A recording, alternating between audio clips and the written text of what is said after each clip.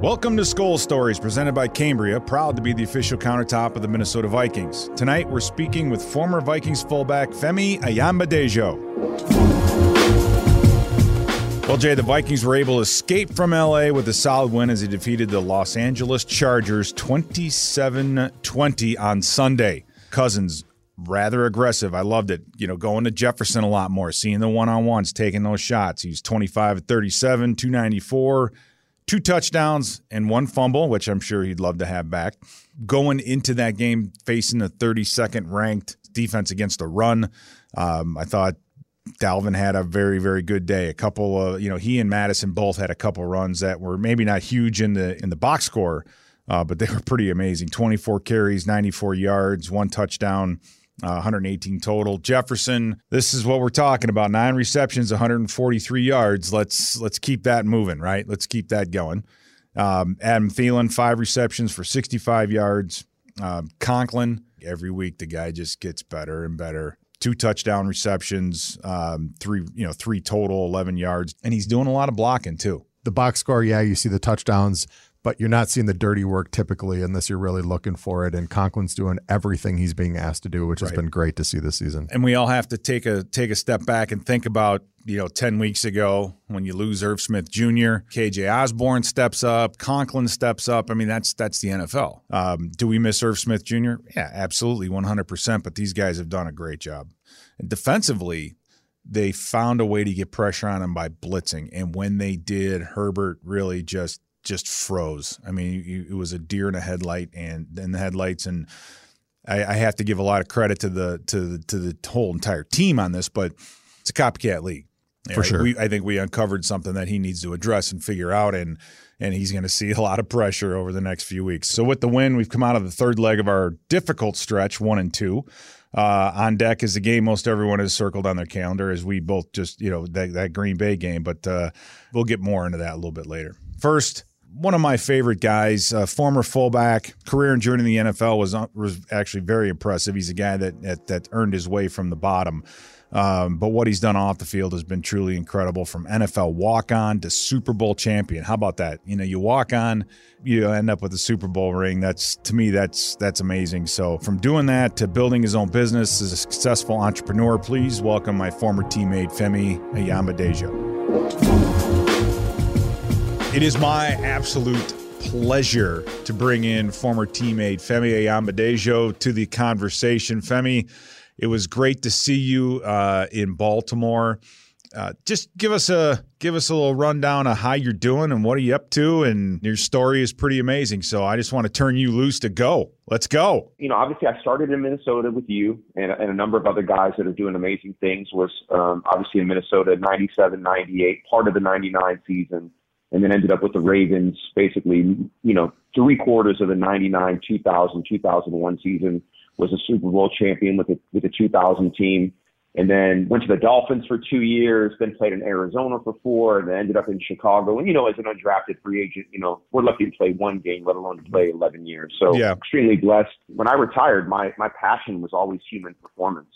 So I jumped right into the human performance space by building a facility in La Jolla, California, with a couple partners. I'm a certified nutritionist by trade. I was a former personal trainer by trade, but as time went on, I wanted to pivot out of the brick and mortar space and into the digital space. Got a bit of the bug for AI and machine learning, and could really see how that would personalize long-term health outcomes and long-term health analyses by really putting the power of health information into the consumer's hands. And so I did something that a lot of us tend to do when we retire. I just really kind of said, hey, what do I want to be and who do I want to be going forward? And I really thought about going back to school. My stepdad has a PhD from UC Santa Cruz. I actually grew up in Santa Cruz. My mom was a teacher, has a master's degree. So school has always been huge in my house. And I thought there's no better way to honor my childhood, my family, my parents, than by going back to school and kind of, once again, really fully committing to reinventing myself. So I ended up moving back to Baltimore. My kids were born and raised here. I met their mother when I was playing for the Ravens. And I picked a school that would allow me to really have a footprint that people would say, this guy's taking his education serious. So I got into Johns Hopkins University, and pursued and completed an MBA program there with an emphasis in digital health. And simultaneously, I also was looking at some of the other organizations and respected institutions in the Maryland, D.C. area, like NASA and Applied Physics Lab. And actually, I'm a NASA technology transfer partner, first athlete to ever do it. So what I've done is I've collaborated with Johns Hopkins and NASA by acquiring some software from NASA that I've embedded into this digital health platform that I've been building for the last basically 5 years. I started the concept at Hopkins. I've continued to build on it and work on it. And so, my goal is to create a holistic digital self-help platform. I know that you and Robert Smith have talked a little bit about what I've done. It can get super wonky real fast. So I don't want to bore everybody by getting into all the details of what this does, but basically it looks at people holistically from a mental, emotional, and physical health standpoint and gives them guidance. We're still building that. We're fundraising on it. We have a couple patents. NASA's still on board. I have some contracts with Fitbit right now, looking to solidify a contract with Apple. We've done some amazing things, but through this process, we've all been hit by COVID, right? And personally, and I know personally what that's done to people. And the Ravens, who I have an amazing relationship with, from Dick Cass, the team president, to Steve Bisciotti, the owner, I got to intern under Coach Harbaugh. Once again, just like Minnesota, there's so many people in that front office and on that staff that have been there for 20 plus years. Same with the Ravens. They've been around forever. I got to intern under Coach Harbaugh. That's my relationship with him. My younger brother, Brendan, who also played a decade in the league, went to UCLA, was a linebacker, also had the Super Bowl ring at the Ravens, but the 2012 team. So through him and through Coach Harbaugh and all these relationships, I did do some media work in the past with CBS Radio. When the pandemic hit, they needed somebody local to broadcast these games. And I BS you not here when I say this. They literally said, we're doing these games from the stadium. You're not going to travel. Every game will be done from here. You'll have an all 22 view, which basically allows you to see everything, all 22 players on the field, and you'll have a live feed, right? And is that going to be a problem? I said, I've never had anything. I'm used to being on my couch with a drink in my hand. You don't know any better, this is right? Great. Yeah, I don't know any better. Yeah. You give me a producer too and a spotter. Yeah. Hey, no problem. Let's go do it. So I jumped in head first. Dennis Pitta and I split the first season. And then this year, COVID was rough on travel and things, and they basically gave me the whole season. I've been able to travel, go to Detroit, go to Vegas, go to Denver, got to see you. I played with Kurt Warner in Arizona. Got to see you were in Arizona too. Got to play with Kurt. Got to see Kurt a couple times now. It's amazing how many guys that I've played with and have seen along the way. And this is like my side hustle. So I don't take it too seriously. And guess what? As you and I noted, right? I'm getting paid to talk about exactly. You're going to do that sitting at home watching it on TV anyway. So, might as well just put a microphone down in front of you and let you go.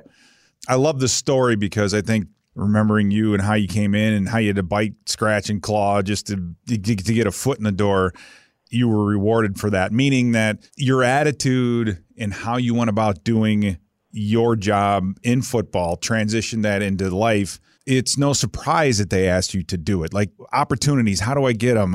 You're lucky. It's like not luck is being in the right place at the right time, but you have to know and accept the fact that it's because of who you are, right?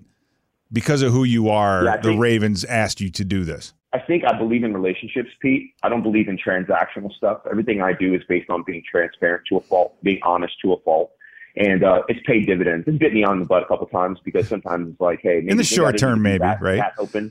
Yeah, exactly. In the short term, but in the long term, I think who I am it's truthful. It's authentic. This is like when you hear me talking. This is how I sound on the radio. This is how I talk when I'm speaking to executives from the companies that I mentioned, NASA, Apple, Fitbit. It doesn't matter, and I think they like that about me. And I do my research, right? I'm very data driven. I love to read. I love to consume information, and I'm not locked in on any one thing. I'm able to change my mind when it calls for it. You know what I mean? I think people appreciate that. And one of the things that is really cool about growing up a Viking and starting in that kind of what I call that cauldron, that heat cauldron that we came up in under Denny Green, is that expectations were high. And if you didn't meet them, as Carl Hargrave, former running back coach, he'd say, we got a bus pass for you. Hey, we can get you a bus pass anytime. You can hop on that bus and we'll find somebody else. That's not a problem. You just let us know when it's too much for you. You know what I mean? So we were playing at a time, and I know that you're a few years older than I am, but the time period that you were kind of in the thick of it in and the time I was coming into, there was a lot of guys that were 29 and 30 in the NFL at that time. that business model doesn't work anymore. You have your high price guys, you got a bunch of young guys, and some of these young guys, dude, they come out of high school and college like prepared.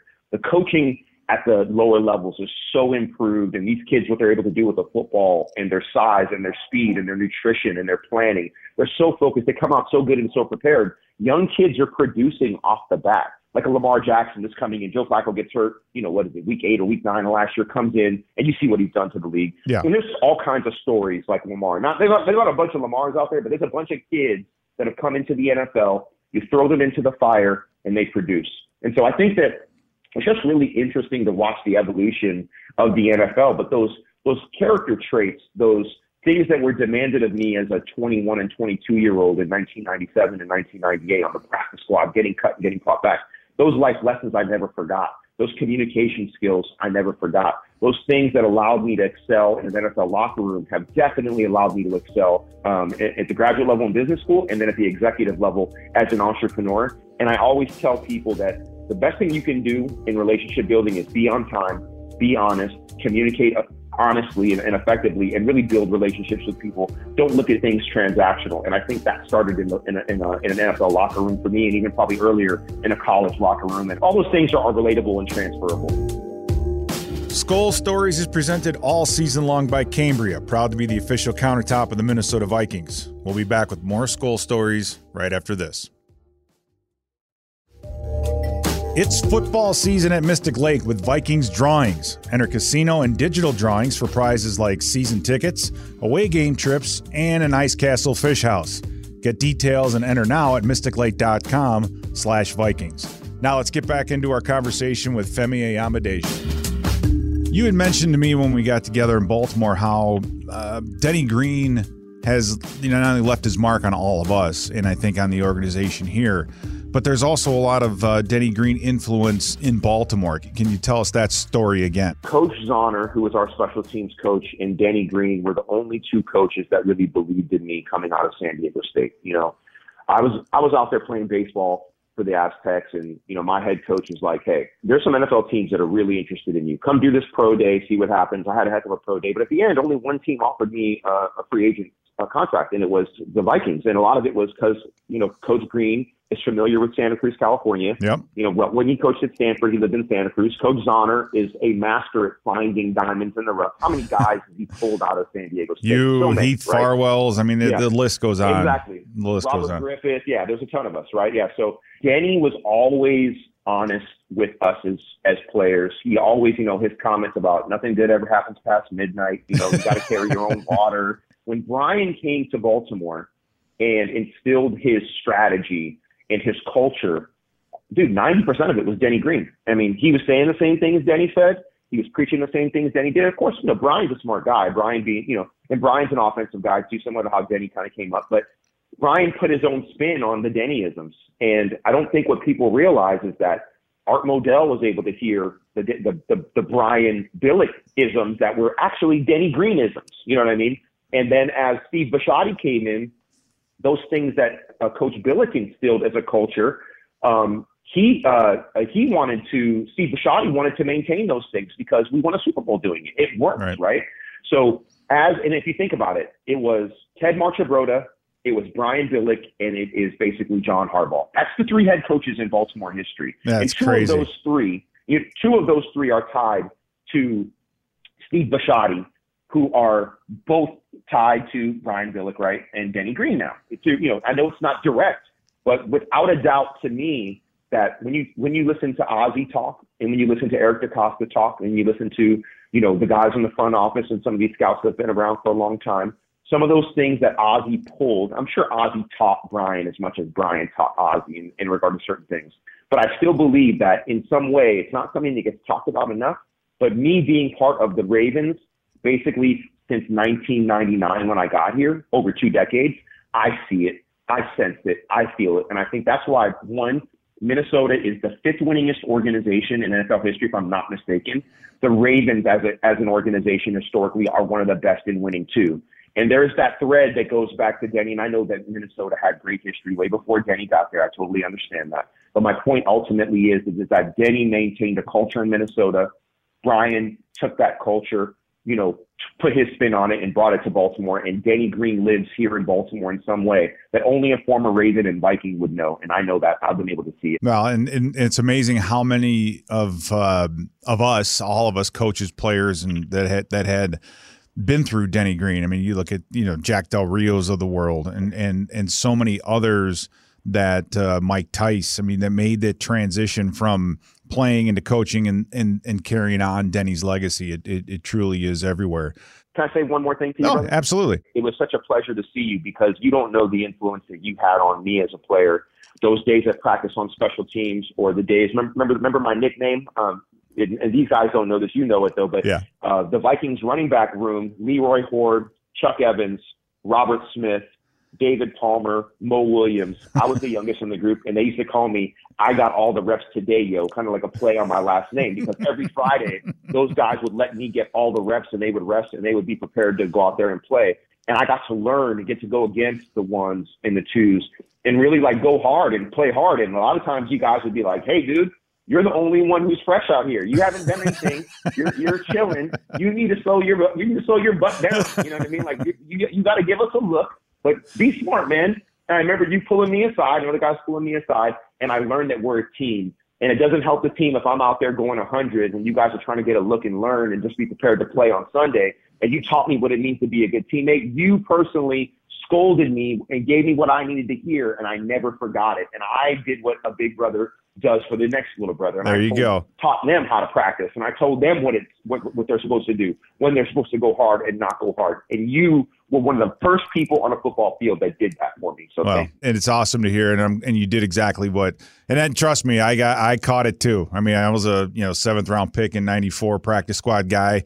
I know exactly what you're talking about when Friday is game day. I don't know how many times Randall McDaniel, told me to slow down. And I mean, it was Jeff Christie and the rest of those guys just getting all over me for running around. And I'm like, listen, dude, I'm trying to just keep a locker. Right. I'm doing what I got to do. Exactly. So, well, thanks, Femi. We really appreciate it. And certain people you meet, you walk away drained. And then certain people you meet and talk to, you walk away invigorated, fired up, and you are absolutely one of those people, Femi. So you're exactly who you were in 1997 when we first got you here, and wow, just awesome. So make sure you find your way. Appreciate that, brother. You got to get yourself back up here and see the new facility. Twin City Orthopedics is ridiculous. They've got this beautiful hotel right next door. But when you get a chance, you got to come up and see what the Will family has done to this organization, because it's unbelievable. It's so first class, and it's a little bit different than Winter Park. Let me tell you that. Yeah, no, absolutely. I'd love that, and you'll be the first person I reach out to. We'll grab a beer, we'll talk, and we'll tell our old war stories. Sounds good. That's what we do, man. That's all we got left. All right, Femi, you take care. All right. All right. Thanks again to Femi for joining us tonight. He truly he's a great story, and I look forward to seeing what he's going to continue to do with his future. It's definitely bright. I can't wait to see Femi in 20 years. So, but let's take a look at our Northern Tool and Equipment keys to success. Northern Tool and Equipment brings the power with top brands like Milwaukee, Steel, Lincoln Electric, Honda, and more. Northern Tool and Equipment, quality tools for serious work. All right, here we go. Border battle.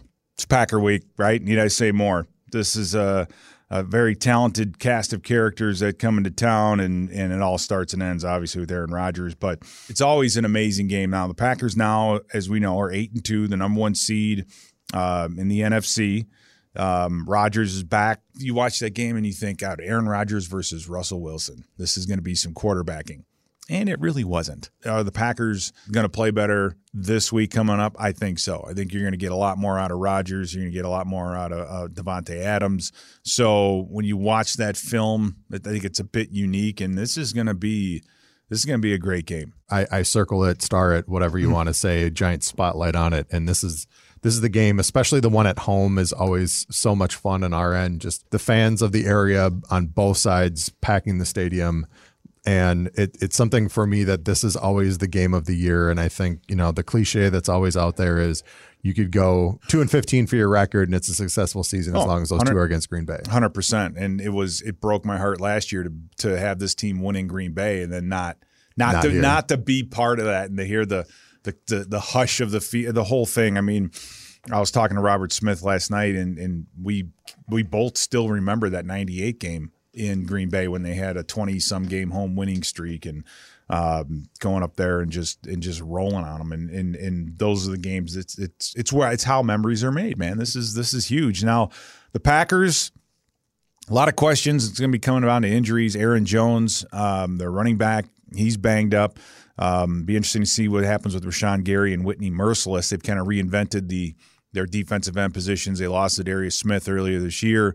So how that's going to look, we'll see as the weekend draws near. But if you can't get yourself ready for this game, if you cannot be fired up, if this is not your playoff type atmosphere, there's something wrong with you. So I expect the absolute best effort of both teams. Guys are hurt. I understand that. That's this time of year, but oh my goodness, this is going to be fun. I think defensively for us, it's about stopping A.J. Dillon.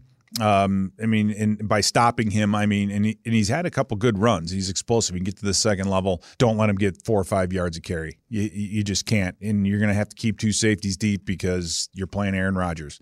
So how you go about doing that and whether or not you can do that, it puts a lot of strain on our guys up front. Defensively, that's always been the key. Offensively, we can get some big plays. The Dalvin Cook angle, he's going to be huge. He's going to be big. And if we run the ball and do it well, then it opens up so much of our passing game. And, it's kind of rinse and repeat offensively, I'll tell you that. I think it's going to be kind of a similar situation as to what we just faced in LA with the Chargers, trying to stretch the field as much as you can to try to get Dalvin some more, relief from just loading up the box and trying to keep him in check. So As long as we can potentially get aggressive again this upcoming week, hopefully it's going to free up the run game. Right. And we saw this earlier, with the Rams-Niners. That game did not go how anybody thought it was going to go. And that's what happens in these divisional games. We know them. They know us. I do know this. If we don't fix some of these, some of the mistakes, like the penalties, things that are easily preventable, it's going to be a long day. But if they can get all that figured out and play with a clean sheet, it's going to be one heck of a game. So if you aren't one of the lucky ones down at US Bank Stadium on Sunday for the noon kickoff, be sure to join Paul Allen, Ben Lieber, Mike Mussman, Greg Coleman, and myself on the KFAN pregame show and broadcast all across the Vikings radio network. Thank you again for joining us for another episode of Skol Stories presented by Cambria, proud to be the official countertop of the Minnesota Vikings. We'll see you all again next week.